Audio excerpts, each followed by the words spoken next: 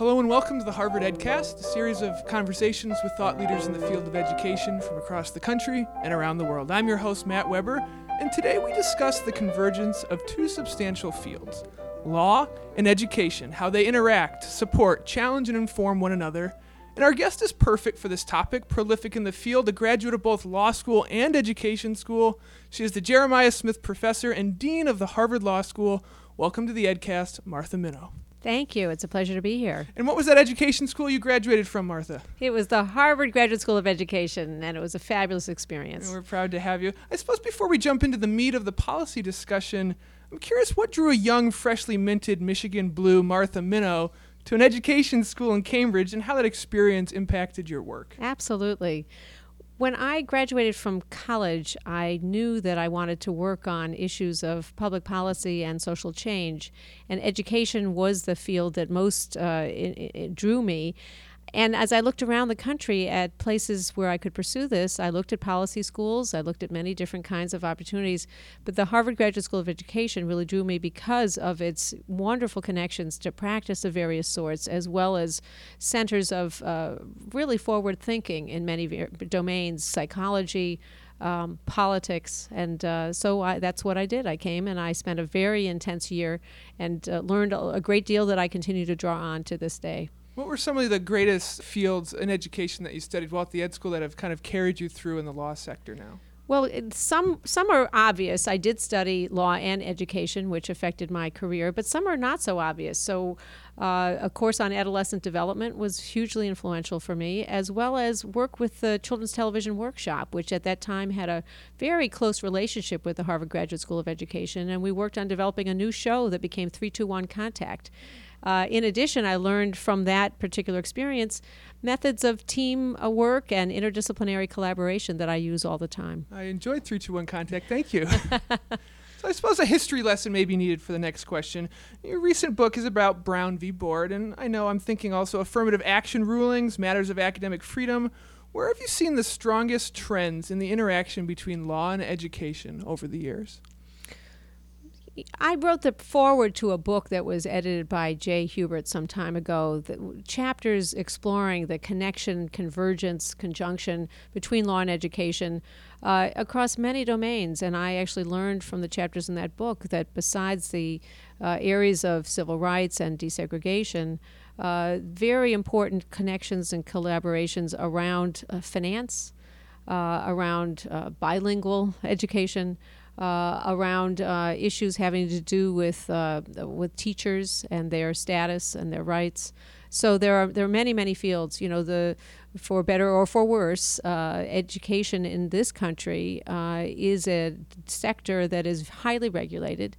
And its relationship to the federalist structure, so state-local control with federal aid is one very important tie to law, but also the highly regulated nature of classrooms and schools. You're looking to Brown v. Board. You wrote a book, In Brown's Wake. It discusses the legacies of the decision in many unexpected places. Where are those places? I was drawn to write this book because of when the 50th anniversary of Brown v. Board occurred, there were appropriately criticisms and sober reflections on the disappointments with regard to desegregation along racial lines. And I do talk about that in the book. And at the same time, I was very interested to explore the remarkable repercussions of that landmark Supreme Court decision beyond race in schools. So with regard to the treatment of students with disability, with regard to gender, with regard to language, English language learners, with regard to the treatment of religion. So increasingly, the United States is now much more open than it ever was to the funding of religious schools and a kind of equality treatment. In addition, the influence of the case in propelling a whole school of thought and movement in social psychology, and instigating school choice as a major factor of the American landscape. And one of the perhaps most surprising legacies for me was outside the United States. So the impact of this case in inspiring directly and indirectly challenges to separate school systems in many parts of the world. Wow. You've been a professor of both law and of education here at Harvard. Do you find there's a contrast in how the different schools of students interact with the material and the subject that you teach? They're coming at it from completely different perspectives. I've had the great pleasure of teaching at the law school since 1981 and also being a lecturer teaching at the School of Education. And I like having actually students from both schools in the same class because I think they bring wonderfully different perspectives and approaches. Legal education is very much focused on analytic skills with less of a focus on particular substantive commitments or purposes in life. And many people who go to the School of Education actually have substantive purposes that they're trying to achieve. And so that's why often it's good to bring them together. I think that I've also very much enjoyed teaching in the college. I taught a course on children in their social worlds and found that in many ways undergraduates are an interesting third category, people still building the house of their beliefs, whereas people at the graduate level already have the house of their beliefs and they're either trying to refine their skills or otherwise find best ways to accomplish their goals. As a great intermediary of this nexus, what can the education sector learn from the law sector? I think that one of the things that lawyers can contribute to the sector of education is a kind of practical problem-solving approach. So often the external perspective about lawyers is that lawyers are adversarial and extreme. In fact, mostly what legal training equips people to do is to think very practically about what are the different ways we could solve this problem. How can we design the institution differently? How can we come up with an intermediate solution? And that's something I think that it can be helpful in the education sector. Many of our listeners are teachers, K to 12, teaching young children, and you teach tertiary education. What's the greatest similarities between a Harvard Law School student and, say, a kindergarten student? Well, my mother-in-law was a fifth grade teacher for a long time, and she used to say that you need to tell a kindergartner something about 100 times for that student to remember. And then she'd say, after pausing, law students are not that different. And I think that there's really a very good point there. I think something also that's very similar is with a kindergartner, you know that they are coming curious, eager to learn, and yet each one actually learns in a different way. And as I often say to law students, one of your goals in law school is to learn how you learn best, because that's going to be the most important skill and ability that you'll have for the rest of your life. What's been the general reaction to your book when it came out?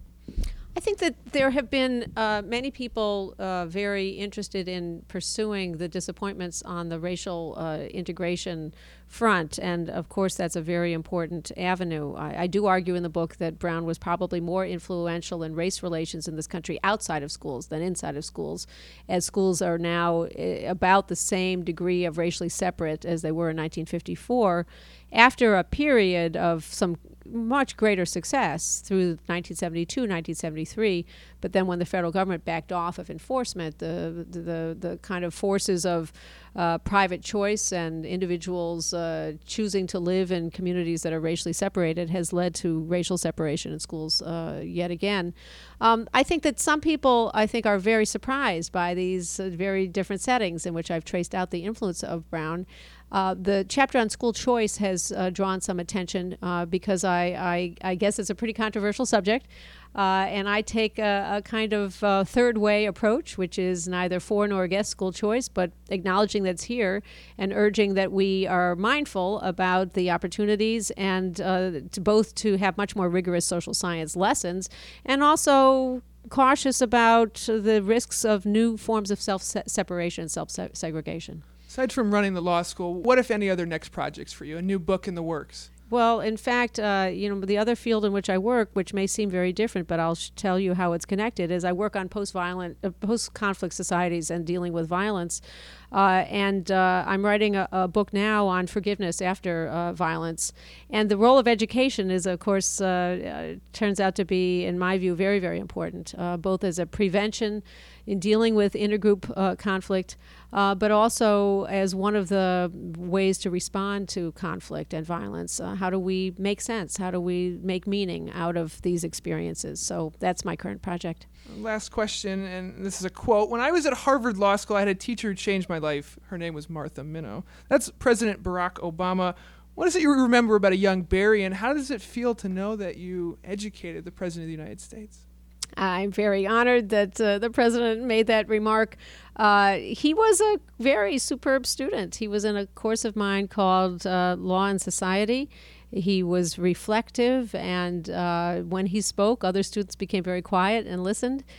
He showed at that time enormous leadership qualities, and I've been very, very delighted by the work that he's done since, and very honored that he has actually asked me to serve in a capacity. I'm now the vice chair of the Legal Services Corporation. If you're interested in her book, it's called In Brown's Wake, Legacies of America's Educational Landmark. It's available on Amazon.com. Our guest was the quintessential spokesperson for education and law, Martha Minow. Thank you very much for appearing on the EdCast. Thank you. This has been the Harvard EdCast, a production of the Harvard Graduate School of Education. I'm your host, Matt Weber. Thank you kindly for listening.